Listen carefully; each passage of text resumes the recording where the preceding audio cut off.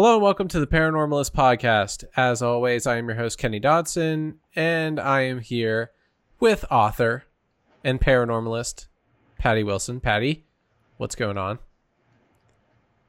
Oh, not a whole lot, except the world seems to be very paranormally active right now. Really? I've picked up 3 cases in the last week. Oh, I'm not surprised. Lots of negative energy out there. But are we talking about negative energy today?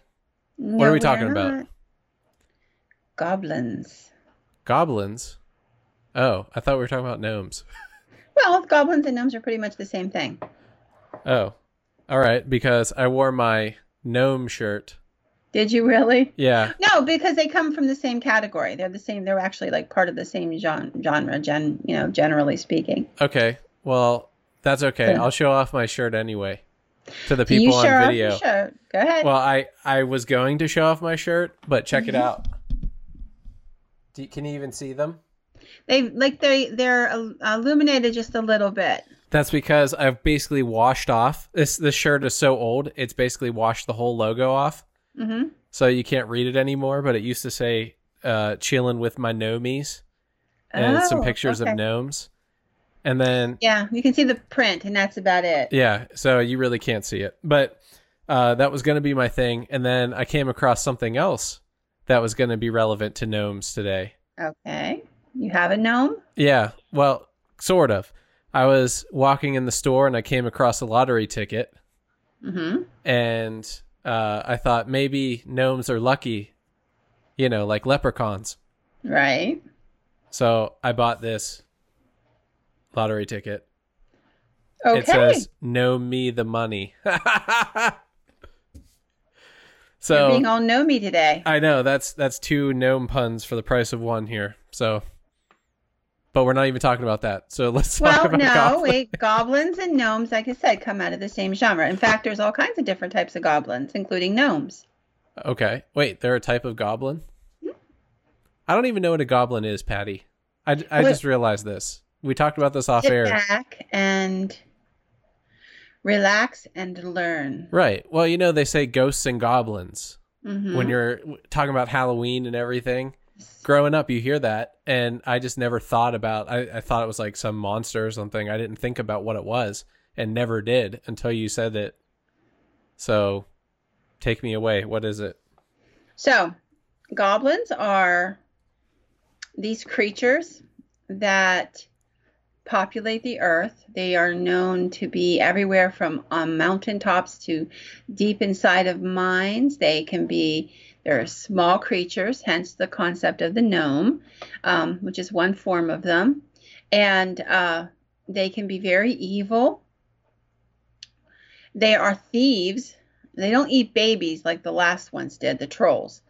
But they roam the earth and steal all sorts of goods and belongings that they find, like jewelry, things of that nature. And they can impart terror on human beings. And they do give the feeling that they can be dangerous and hurtful. They don't deliberately set out to eat babies, but they could definitely kill people if they want to. So we're going to talk a little bit about all the different types there are and a few other things that go along with it, and then some stories of goblins and gnomes that have been seen. So the word goblin has a lot of different spellings: Goblyn, Goblin, which is the most common we know, Gobbelin, and many, many, many, many more. They're unpleasant, vengeful, greedy little creatures that seem to enjoy causing humankind problems. They don't seem to like humans very much. They usually try to get the better of them and do whatever they do at the expense of humans. They're from Europe originally. There is, however, one population of goblins that are kinder and more neutral, but they all have their interesting attributes. They are fairy-like, hence they're part of the fae folk.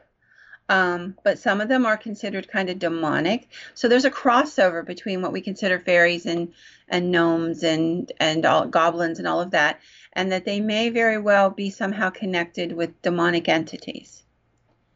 They are able to use magic to do harm or to charm people and to paralyze them. They're often very ugly, often looking like old men, although many of the more ancient depictions look more like young boys. They have all kinds of appearances over the course of time. So they're considered like there are these sub-races of them. So we're going to go through a few of those. So goblins, they have a variety of looks, but most of them seem to have green skin and unruly hair. Well, if you would go back to months and months ago, we talked about the green children who came out of that cave in France. Mm-hmm. When I read about this, I was like, I wonder if that has anything to do with it. But they are supposed to have a green tint to their skin. But there are like 10 different types of goblins called sub-races. Sorry. They have their own appearance, their own abilities, and things that they can do. So there is the Tro or the Kobold, and they can actually turn into human beings. They can look like human beings, but they're usually small and ugly, very ugly in stature. We're going to come across the Kobold later when I tell the stories. There's one in California that seemed to have been particularly nasty. They can be territorial, which reminds me very much of an elemental. That's what I was going to ask you, if they're related. I don't know that they are related, but I can't tell you they're not related because they have a lot of the same characteristics, although elementals will appear in multiple different forms. But they just kind of reminded me of that. Then there's hobgoblins. They're kind of dark and shaggy haired and kind of very small, kind of like the traditional fairies that are called the brownies, the little tiny brownies. They don't cause harm, and they're just mostly practical jokers. And they seem to have kind of a a teasing relationship with human beings. They tend to make friends among the humans, and so do what the next kind, which are called knockers. So as in Tommy knockers. Mm-hmm. And they obviously work in mines. They befriend human miners. Sometimes they get very attached to a human being. They require that you leave a tribute, so it might be a little pan of milk or some bread or something like that, as a thank you for the Tommyknockers, because supposedly the Tommyknockers or the knockers will go along and they'll find the faults and they'll protect the miners from disaster by tapping in an area to tell you to stay away from it or things of that nature. What about, I mean, some of these sound like it's not what a gremlin is it? No. Is that a totally different thing? Yes. Okay. Because a gremlin is a creature that causes trouble on purpose. And like a Tommyknocker or a knocker, it's just he tries to protect people as a general rule. Now, if you piss them off, they'll cause harm and they'll let you dig in an area where you could cause a mine collapse or something. But that's why miners would always give them a small amount they'd leave them food, sometimes even a couple coins, to thank them for their work beside them. Sounds like the trolls. So that we just talked about. If people weren't aware, the trolls was the patron episode. Yes. From this week. So they all seem related. It's so weird that it's all like a hodgepodge. Yeah, it's like a community. Right. So then there's the puka, which is kind of like a hobgoblin in attitude, but often takes the form of a dark horse. Now, there is a puka in Irish folklore as well, and that is often considered to be taking the form of a black dog. So they are related in some way. Now, I can't give you the specifics, but they are. Another that is the something called the bogey. You've heard of people talking about the bogey or the boogeyman. Well, the bogey was actually um, very tiny, maybe only a couple inches high. They are very difficult to kill because they're so tiny and so quick.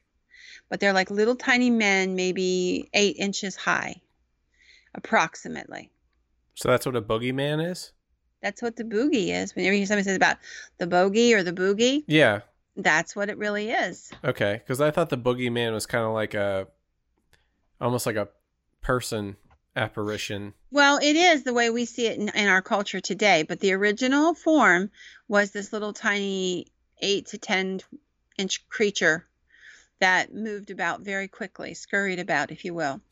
Now, the hogboon is a very friendly goblin who seems to like people, and he doesn't really look like a goblin. He kind of looks like a person, but later on you'll figure out after you've had an experience with one that you've encountered one of them instead. The Tengu is something that kind of looks like a Chinese demon dog, but it also will take the form of a bird. And they are actually found in China. The Buddhists call them guardian spirits. So they tend to stay over in the eastern part of the world. So they're good ones? Well, they look terribly ugly and demonic like, but according to the Buddhist monks, they are a guardian spirit. Then there's the Killicant Zaro, which is a Greek mythical creature, if you will. They're very tall, long, lean. They almost remind me of the Greek version of a vampire, the way they look. But they don't have the same temperament. Then there's the Kokuska, which is actually kind of like a mermaid. But these are very dangerous. Remember when we did the mermaid episode, we talked about there being different types? Yeah. This is the kind that becomes very dangerous and is deliberately setting out traps to drown people. With the purpose of killing them. Eating them? No, not necessarily. They just don't like them. Oh. So you will find goblin stories all throughout Europe, obviously China, the Scandinavia, the British Isles, the United States. The name could have come from about a half a dozen places. So it could have been the old French spelling of the word goblin, Gobelin, or it could have come from Greek or German or Latin roots. All of them have a word that sounds kind of like goblin or goblinus or something like that, and it means demon or devil. You will find them written about at the beginning of the Middle Ages, and then from there forward, you'll come across other, references to them quite frequently. In Scandinavian countries, they have the gnome, which is a version of it, and they often were considered like farm hands, if you will. They served a purpose on the farm. They were little gray-clad men with red caps and long beards who lived in the vicinity and would help the local farmer. So, that was one of the things that was interesting about those ones. They liked, if you didn't employ one of them, then the devil would come and seek you out. So you didn't want to get rid of your gnome figure, because that would have gotten you into a lot of trouble. So, and there's stories and legends. Like there's a story about a farmer who got rid of his gnome, his tomti, which is what they're called in some of the different languages, who was very hardworking and helped him a great deal. But because he was afraid of them and ghosts and things like that, he wanted all supernatural creatures off of his farm. So even though he had made this farmer very prosperous, the farmer eventually evicted him from the land. And he was warned, by a little girl that if you don't keep him and double his salary after you've insulted him so, then, you will find great misfortune. And the farmer laughed and said that she was very funny and hello and ha ha ha. So she ended up being right, and the farmer had great misfortune after he got rid of this little fella, and his animals went dry, his ground dried out, and everything quit growing, and he pretty much lost the place because of it. Well, that was rude on his part. It was. If the little guy wasn't doing anything, it was just helpful. I mean, he was indeed. And you will see, like if you go back into that time period, you're going to see that the little gnomes were often depicted originally as very small boys, only a foot, maybe a foot and a half high. And that over the course of time, they seem to have aged. You'll find there's a kind called the Yule boys. And they're part of Icelandic lore. Very tiny little fairies, if you will. And I think that's where a lot of our stuff about like the elves and the dwarves and all these different things come from. Because you will find that there's a great many of those kinds of stories. And they almost all show these little figures to look, like little people, but either very young teenage boys or older men. Well, I'm glad that there is a David the Gnome-esque style before you get into all the scary ones. I was hoping they weren't all bad because I got some little statues watching over me right now. So I. So getting into the stories, let's talk a little bit about it. I actually came across this because our friend who does his own videos, he asked me to check into it a little bit because he wanted some stories for a video he's doing on gnomes.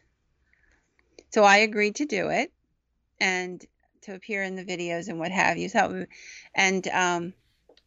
One of the things I found is that in Easton, Pennsylvania, there is a traditional story about there being a goblin, and it's called the Goblin of Easton. So basically the story goes that back around the mid to late 1700s, there was supposed to be a monastery there, and several monks lived in the monastery. One of the monks was very anxious to hear confessions. Like a priest would hear confessions. Yeah. He would hear confessions all the time. And the other priests and monks were very, at first, very appreciative. I mean, I would imagine it's kind of a boring job to sit all day and listen to people tell you all their dirt, Right. But eventually they began to watch and wonder a little bit about why this guy was so into it. Well, eventually it comes out that what was going on for quite a long time, several years, is he would get the dirt on what local people were doing, and then he would blackmail them and sometimes even kind of encourage it in a backhanded way. And then he would go to them and he would say, something along the lines of, well, if you don't pay me a ransom, I'm going to tell everybody that you're dating the baker's wife or whatever, And to the baker's wife, he would go and he would say, well, if you don't give me, my bread for free and, so much money every so often, I'm going to tell your husband on what you're doing. So he was basically blackmailing the entire town. And it so happened that there was this one old lady that he thought was very well to do, and he tried to blackmail her. But she really wasn't. She was what I would have called genteel poor. She had money at one time, but it kind of went away. Mm-hmm. So she kept telling him she just didn't have the money. She just didn't have the money. Well, eventually, because of her, she denounced him in public. And it all came tumbling out. Well, he attacked her and killed her, according to the legend. And then he gets tried for her murder. Well, the other priests and the monks and what have you are devastated, and they realized that all along this man was a very evil man masquerading as one of them.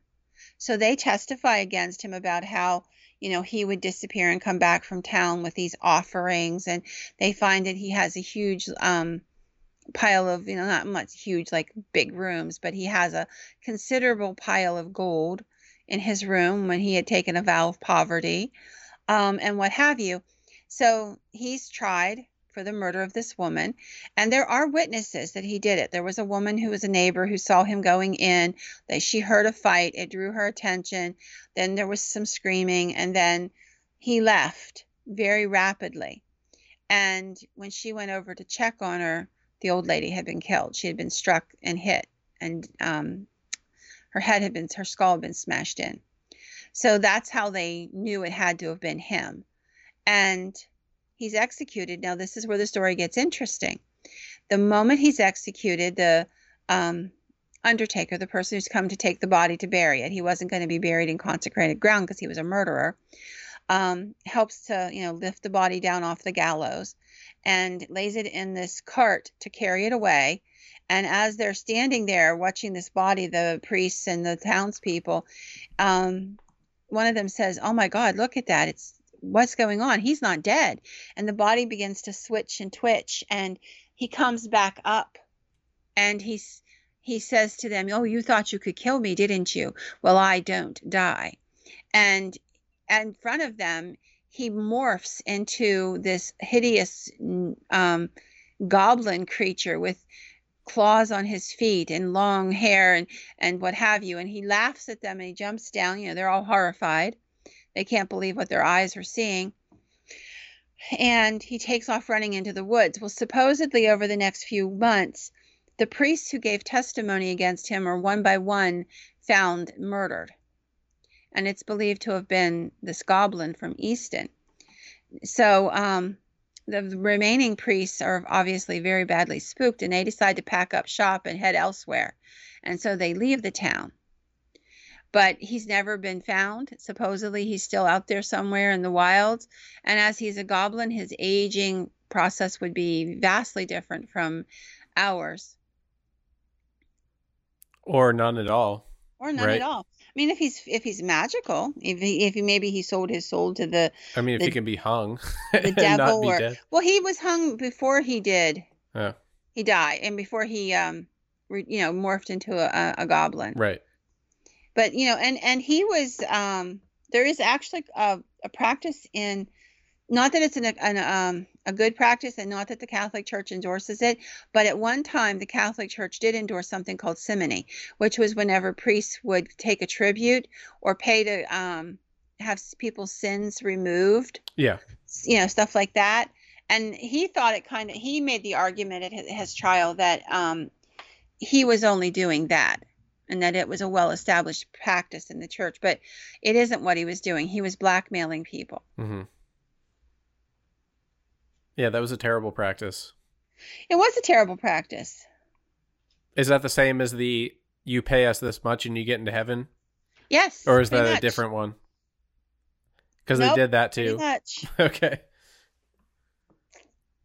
So, it's just part of the weirdness of what happened. Now, the fact of the matter is there is no written record of there ever being a group of priests living in the Easton area that disappeared or were murdered. But the story has persisted for quite a long time. So I don't know where the origins of it came from, but you can find it written about in literature in the early 1900s, in the so it's being referred to as an old legend at that point. So it obviously existed for quite a while, whatever it was. What about the lady?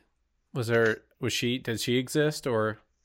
Well, there's obviously been people who were murdered, but it's really hard to tell. Right. If she was murdered by him or not.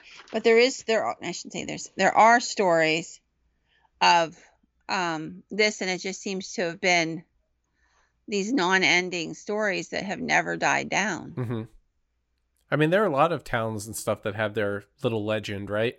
Yeah, there are. Orally passed down and survived.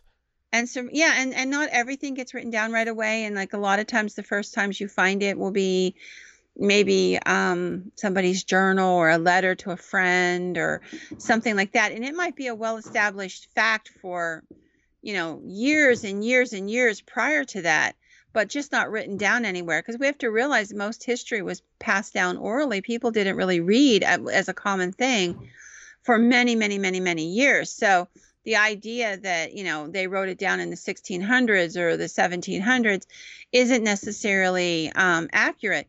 A lot of people did not read. Schools were not mandatory. And, in lots of populations, they didn't have that luxury of learning and going to school. People don't think of school as a luxury today. They don't think of it as an advantage because it's commonplace. And so people have gotten very blasé about it. But the truth of the matter is, less than 100, 150 years ago, schools were an absolute luxury that only the very wealthy could afford. So that's how these survive. Yeah, they survived as oral traditions, as a lot of history did. I'm dying. Hold on.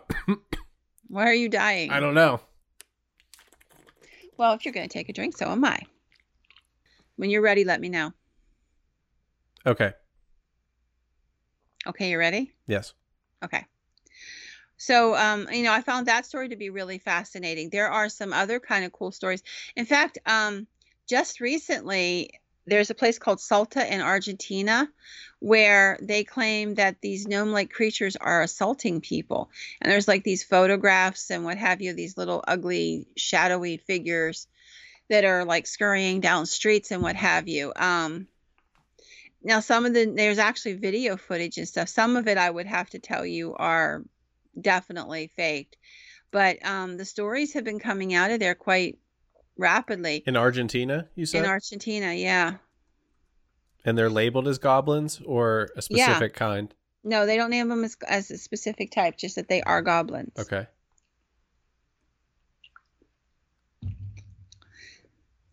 However, the person who wrote the article that I was reading on it, they said that they did not believe they were woodland creatures or fairies or anything like that, but that they were a tiny race of aliens.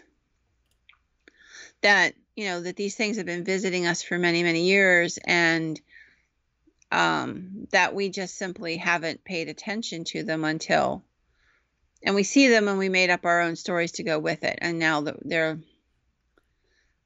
looking for them. But the Central and South American countries have a lot of stories of that.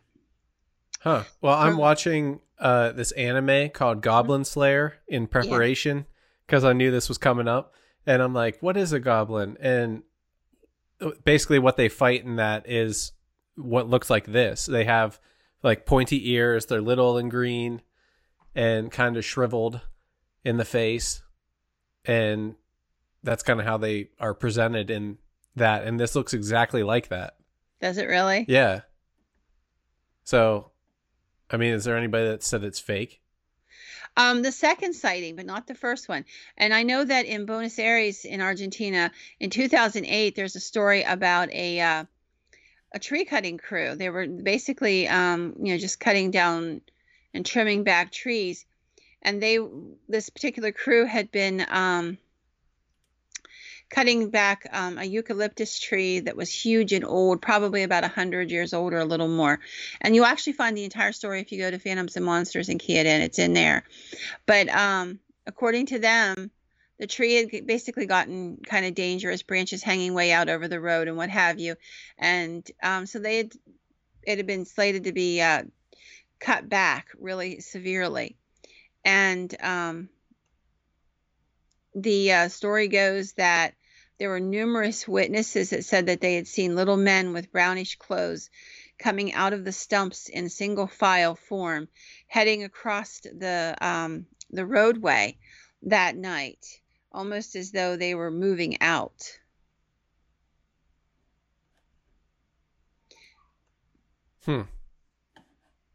I watched the video of that one thing and it looks fake. I'm just saying. As I said, the second one is said the one with the baby. That's the one that looks fake to me. But it's believed that they hide in the trees, and some of the gnarly faces you see in the trees are actually them pressing out to look and see what's going on. And it's believed that they moved into other trees in the area. So, do they live in trees or like down underground, like a hollowed out tree? Possibly both. Okay. They can live in the inside the tree or down under the tree and come up out through the tree. So there's another report from 1996 of a researcher in South America by the name of Albert Rosales. And he was in Chile when he took an account from a group of school kids who said that they saw processions of tiny men only about a foot tall walking through a clearing. The figures were wearing brightly colored clothing of different colors and hid behind trees whenever they thought they were being observed. They were shy, and they were, seemed to be very leery of people. But there was one who was dressed all in black who seemed very bold compared to the rest and more aggressive. And he took off from the group and was running at the children to try to scare them, shrieking and yelling and throwing rocks, which of course scared the kids because they didn't know what the hell they were saying. And they took off and went and told their families, and that's how he basically heard about the stories that from hearing the family got to the area. But the rest of them were very clearly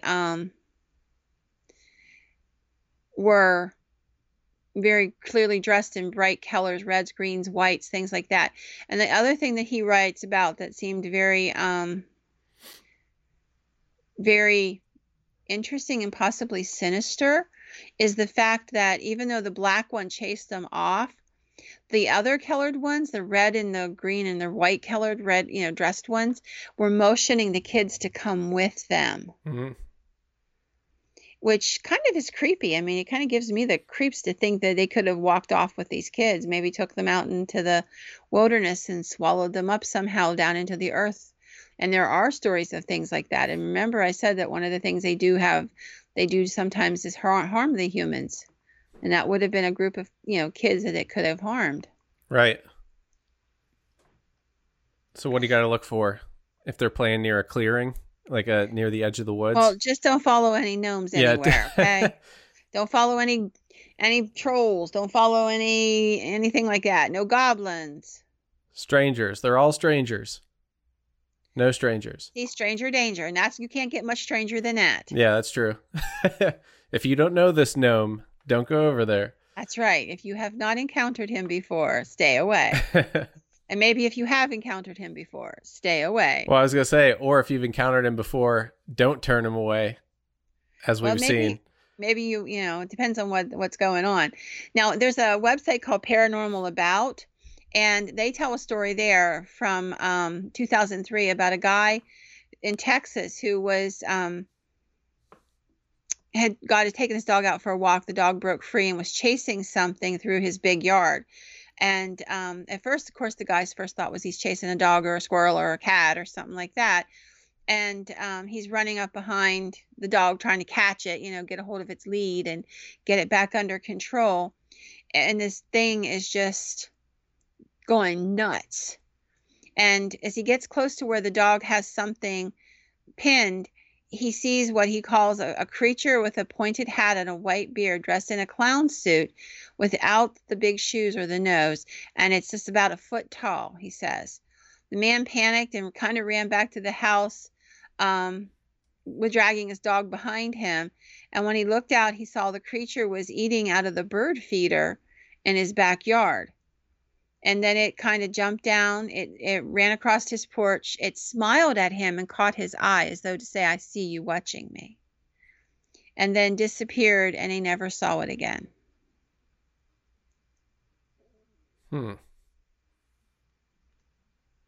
Bird feeder, huh? Well, it makes sense it would eat something like that.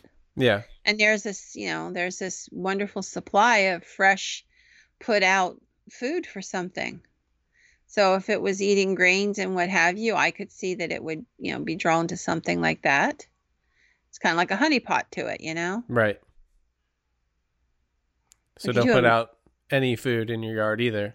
Well, I mean, they could probably get into all kinds of stuff. There are Boy, kinds I'll of tell all you. these new rules to follow now. That's right. If you don't want to see a gnome, blah, blah, blah, you know? But then sometimes they want tribute. Okay. Well, Continue. that if you're mining in a cave or a mine somewhere, you may want to take some milk and bread with you and maybe a couple coins to pay them to ask them to keep you safe. Other than that, please stay away from them. Steer clear. All right. That's right. So there's a place called Kennedy, Texas, where there was this gas line worker who was working on the gas lines out that way one evening when he saw something out of the corner of his eye. He was, he saw the motion of it moving, and when he looked at it more closely, it appeared to be a small man, only a couple feet high, and he was dressed in these very strange, outlandish clothing. Supposedly he took a picture of it, but I've never seen anything like that. So I can't tell you. He said it was about 3 o'clock in the morning and there were 4 of them at the plant. He had a camera on him because he was using a camera to take some pictures of some stuff that needed to be fixed to show them what parts they needed to replace. So he already had the camera handy. That's why he said he did it. And the interesting part about that is when you read the actual article, the guy said that that they were so creeped out by what he saw that they called the police.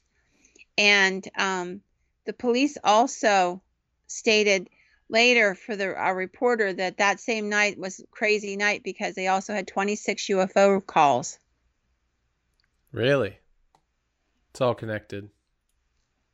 Yep. All of it. Yep, and I don't think in the ways that most people think it's connected. So, and I have seen the picture. The picture just kind of gives you, actually have a copy of it. It's like a little figure, and he looks almost like he's dressed in primitive type clothing. And he only looks, judging from the debris around him and what have you, he only looks to be about a foot high, maybe. Yeah, this one looks a lot more real to me. Is that the one you're looking at? Yeah. Like he looks like he's in a plant or something? Yeah, it looks like he's wearing almost like you said, caveman attire. Kind of clothing, yeah. It's very primitive. Other than that, you can't really make out much of him. It's a fascinating story, though, you have to admit. Mm-hmm. So there's another, I'm trying to give the sites if I can remember them. So I think there's one called Thoughts Co. The word thought and then add CO to the end of it. And this story goes back to 1965 to the Salmon River. And the story there is that while this gentleman and his sons were hunting elk out on near the river, they had the group split up to try to cut off a herd. You know how they'll run deer or something like that? Yeah. Well, one of the guys stopped because he was just tired. He was, exhausted from running down through the woods and walking all day. So he's sitting there on a boulder, and according to this, he was sitting there kind of stripping off a little bit of his gear. He was really hot. He got a drink of water, and he's just catching his breath when he felt a rock go whizzing past his head. As he turned, he thought it was one of his brothers, like playing a prank on him. You know, guys will do. Mm-hmm. When he noticed that there were footprints in the soft dust under his feet, and he looked in like little tiny footprints, almost like squirrel-sized footprints, maybe slightly larger, but they were definitely human looking, like if you'd have taken a Barbie doll mm-hmm. and walked it through the soft dirt. And he's like looking, and another rock goes whizzing by, and he's still like, what the hell is that? And, and it looks like that whatever it was had gone behind or underneath the boulder he's sitting on. So, kind of creeped him out because his dad used to tell him stories that the Indians in the area said that there were little men who lived under the boulders and in the crevices of the mountains and what have you. So he kind of gets up off of it, and he gathers up his stuff, and he knew a little he lived in the area his whole life, and there's the Shoshone Indians are in that area. He knew a couple little things to say, so he said to them in Shoshone, "I'm leaving. I didn't mean to disturb you." And he walked away. And as he's going downhill away from it, kind of looking for his dad, he hears these little feet running behind him, and he's afraid to look back. But when he gets to his dad and his brothers, he tells them that there's these forest spirits and that these spirits were, chasing him away from this area. Now, here's something that makes this story fascinating in many other ways to me. We've been talking an awful lot about boulders and rock piles and stuff like that. We talked about it significantly last week when we did the other patron podcast for the trolls. Mm-hmm. And here we are looking at boulders and rocks and stuff like this again, right? And for those who don't know, I have 3 toddlers in my living room right now. So if you hear babies crying, that's what it is. And there are people watching them. I can hear them screaming in the background. In the comments, there's the sound of babies in the background. What's going on there? Yeah, they're being tortured because they're hungry and their supper's almost ready. But anyway, I just thought I'd tell you because I've actually had people who've listened to the podcast, and I've had people from other podcasts who have had to tell people, no, the voice you hear in the background was my kids crying. It wasn't a ghost talking to me. Yep, exactly. Yeah, and I type in like, no, that was a malfunction with Skype. Yeah. Like, I think a lot of people want it to be paranormal, but yes, sometimes it's just not. All you're listening to are my grandkids crying while my son and his fiance are feeding them, because you can't feed 3 kids that fast enough. Right. No matter what you do. That's true. So anyhow, but to go back to the rocks. Now, those of you who are familiar with the 411 books and David Paulides, one of the precursors for a lot of these disappearances in the wilderness is near the water and in boulder fields. So I thought that was fascinating that we have that, that combination coming up again and again and again. And the unlikeliness of the fact that these entities seem to want to harm people, which fits us right in that ballpark. Right. Well, do they have any... Like, when people see them, do they get like a fear-inducing sensation, like an elemental? Yeah, most of them seem to be able to seem to be very terrified of them. Not just, we're looking at a dude who's a foot high versus a dude who's 6 foot high. Like you could step on him. Right, right. But the instinct seems to be run. Like these things just give off that air. You need to get your ass in gear and get out of here. Because they're going to hurt you. How they're going to hurt you, I don't know. But they do seem to have the ability to perform some sort of magic to paralyze you, things like that. And you can go back through folklore, fiction, and nonfiction, like the Lilliputians. Were little tiny people, but enough of them managed to pin down Gulliver and Gulliver's Travels. Right. And so, that might just be an instinct we have to stay the heck away from them. So... But I do think it's fascinating that that these stories exist. So there's, and there's all kinds of places where you can actually go and find stories like this. Reddit has some stories about people who have seen them in forests in the United States. There's one about the Cherokee National Forest where a woman and her boyfriend were out walking and came across one. There's stories where people have found them in caves and wondered what it was they saw. Or there's even a story about a person who got lost in a cave as a child, 2 boys who got lost in a cave as a child, and one of these figures came out holding the traditional little lantern. Really? Little tiny light. So like the knockers would have carried, and it motioned for them to follow.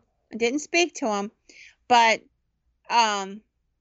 it started to lead them further back into the caves. And eventually they realized they were getting all twisted up and they needed to go back.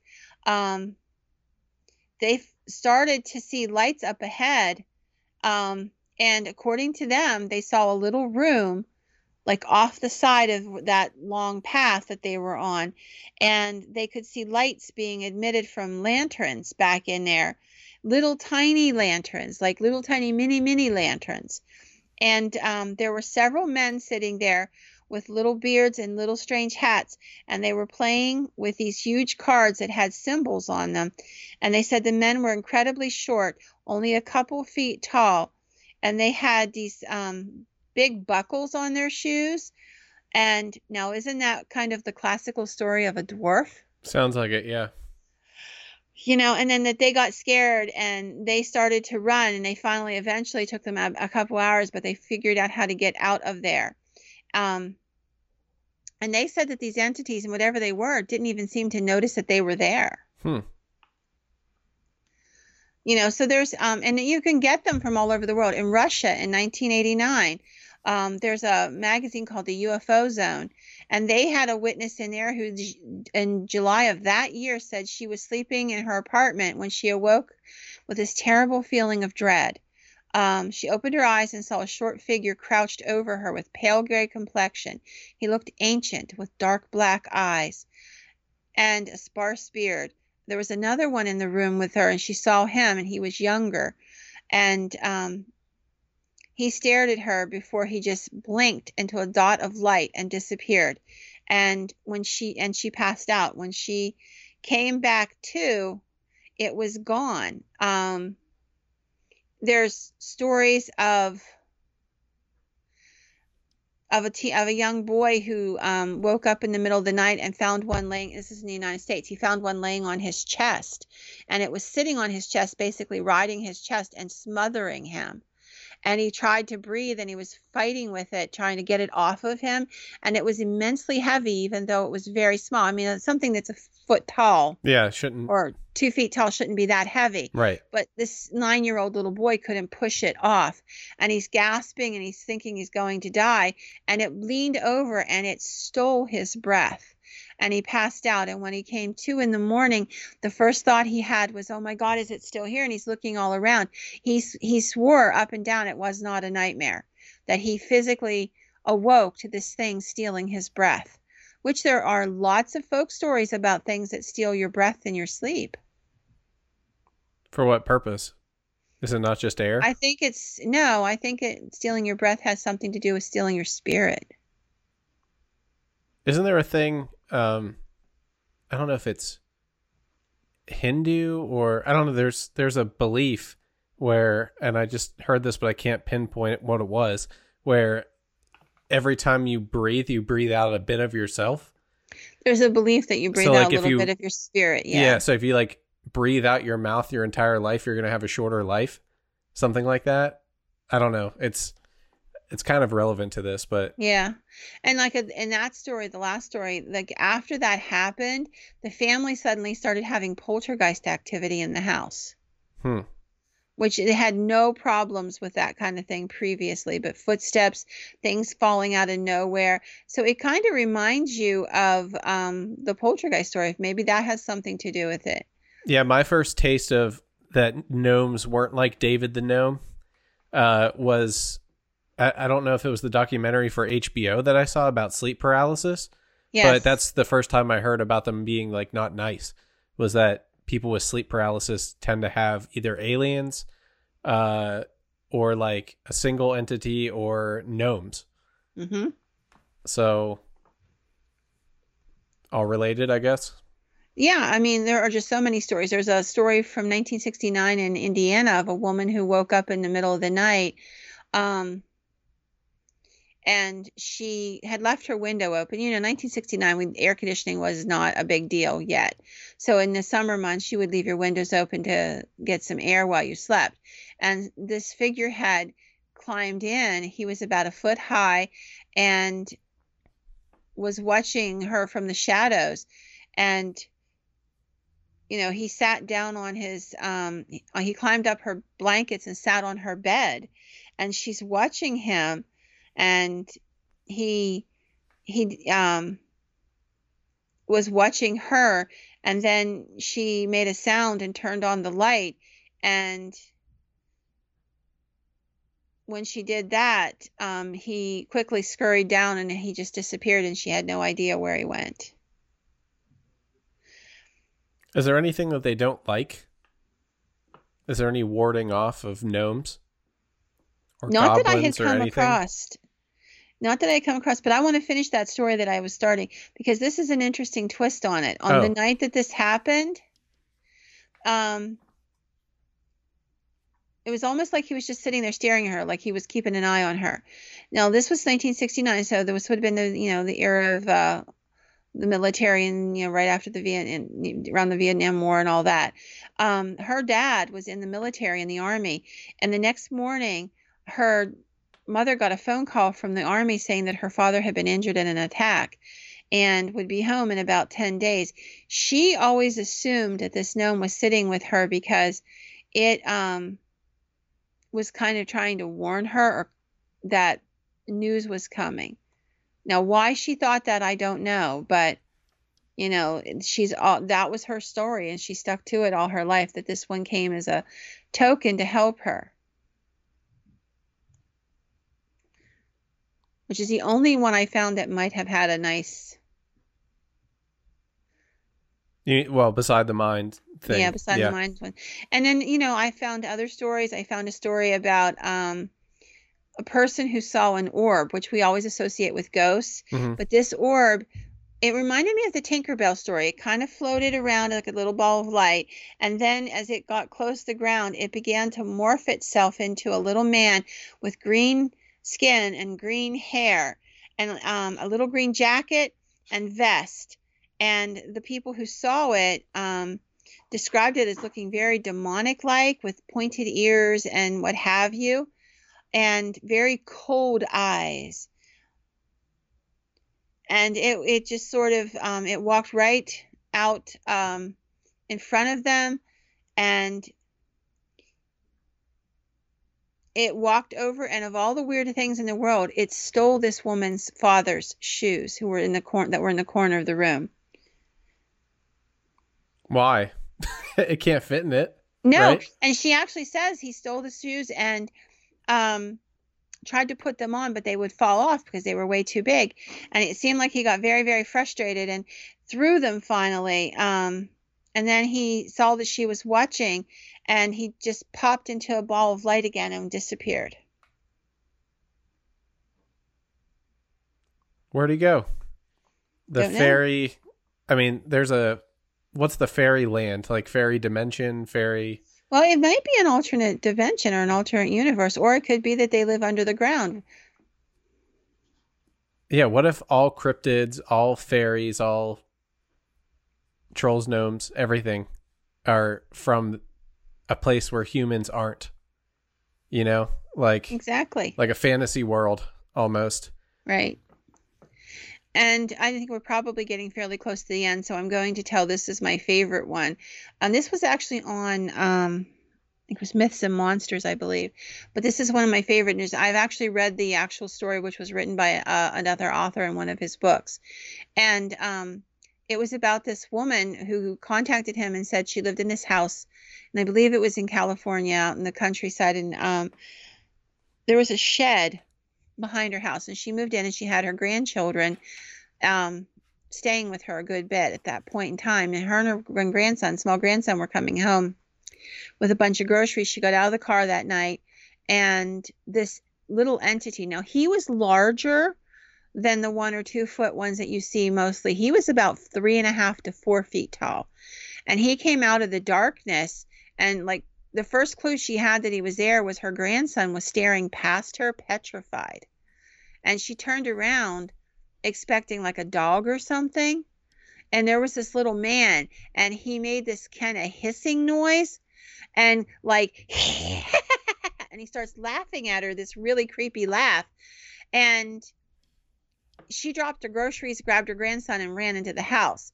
Well, she went back out later on and picked up the stuff and came back in, and they're in the house, and she's trying to make light of it and tell him it's okay. And the other grandkids are there. They're a little bit older than he is, and she tries to get the kids involved in playing a game, and she's keeping an eye out the whole time. And she sees one of the other kids pointing at the window, and that petrified look again. He's pressing his face against the outside of the window, watching them, kind of cupping his eyes and stuff to get the glare away so he can see what they're doing. And when she goes over and she tries to pull the blind so nothing can look in, he starts laughing uproariously, very loud, and they can clearly hear him. And this continues on for days and days, off and on, where like he just kind of comes out of nowhere and he terrorizes them. There's no other way to explain it. It's so bad. Like he would knock pots off and she would see him and she would hear the pot crash and then she'd hear and then it would go away. It was terrorizing her. And so eventually, within a few months, she moved. She just left it behind. So there's this gentleman, and he had a website about the paranormal, and she eventually wrote the story and put it in there for him.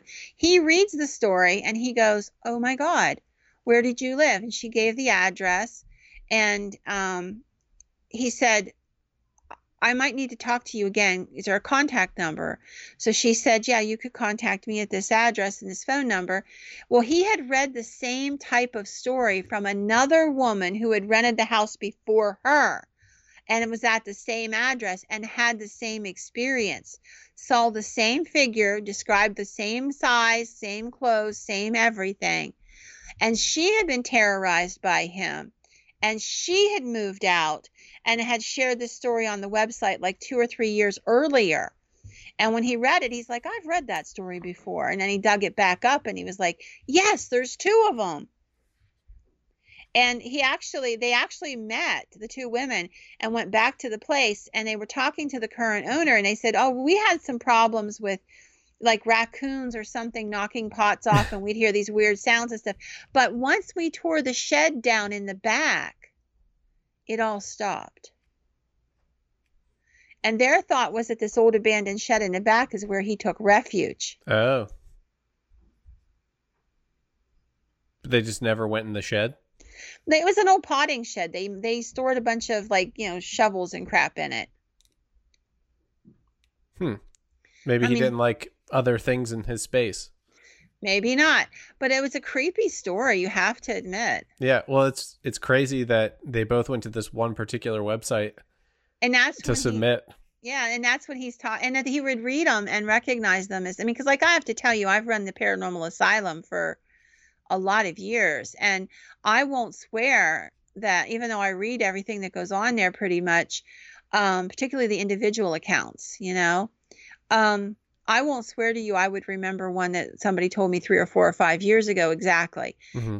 And then know how to lay hands on it. But he had something about that story had puzzled him, so he had kept a copy of it. And then when he saw the second one, that's when he started to ask questions and got the address from both the ladies and found it was the same place. It was the same property. So, there's this old saying that there are no coincidences. So well, I think it's fascinating that they would both come up with the same thing. I'm glad the owner figured out a remedy, even though they thought it was raccoons. Well, it was kind of, and people will do that. They'll hear that and they'll go, "Oh, that, they talked themselves into it being the chattering of raccoons," but they were only there a few weeks, they said, before they had the shed torn down, and it stopped. Did completely. Well, there you have it. Yep. Take away their habitat, right? Apparently. Maybe. So that is my last story of the gnomes and goblins and what have you for the night. Okay. What are you looking at? There was a ghost named Ben in the doorway asking me if I wanted to give syrup to his 17-month-old children, and I do not. Okay. No. Do you know how sticky they will get? I get alarmed every time you look off screen, because you're not like I look off screen a lot because I have 2 screens here, but you don't. So I'm like, "What are you looking at, Patty?" He's waving syrup at me, going, "For the little ones," and I'm like, "No, I don't want to clean that mess up. Don't do it." They're sweet enough. They're French toast sticks. Let it be. That's true. They are sweet enough. Well, Parapeep, if you enjoyed learning about gnomes and goblins, my grandchildren and grandchildren, you might actually enjoy the episode that we were talking about, the patron episode with trolls. Because it does sound like all this is like Interrelated. yeah, interrelated, or they're all their own separate thing, and they're not actually part of the larger, like, the trolls. Like a halder is it's not actually a troll thing. It's its own thing. I was thinking maybe they're all the same, but maybe they're all actually different, and they're not in these categories. Like they're not all trolls or all gnomes or all goblins or whatever. They're not types of. They're all separate. Maybe. There's a lot of, there's just so much folklore about all of this. And if you go to other cultures, Native American cultures and different other indigenous people cultures, you will still come across these stories. Are fascinating. Mm-hmm. So yeah, there's whatever they are, they're definitely international and not interchangeable. There's just so much. So much, Patty. But if you want so much more, see what I did there? Yes, I did. Go to our Patreon. There should be 22, I think, episodes at this point. And last week on the main show, I posted a preview of one of our episodes of just a taste. And hopefully you like what you heard. So check out the link in the description. And also, if you want to get us not on video form, on audio or whatever, on the go, check out our link tree. It has all our information there, including our email. We'd like to get more stories from everybody, because we probably should do like a person story episode. So please write in and give us some stories so that we can do that. Yeah, share your stories with us. Everybody has a family story or something that happened to them. And some of you, I know, have had more than one episode of something happening to you. Yes, that's for sure. And I think that's it. All right. For the evening. Have a good night. So, yeah, and apologies for my kids running amok upstairs, too. So, kids galore these days. Yes, there are. We'll catch you guys later. Yes. Good night.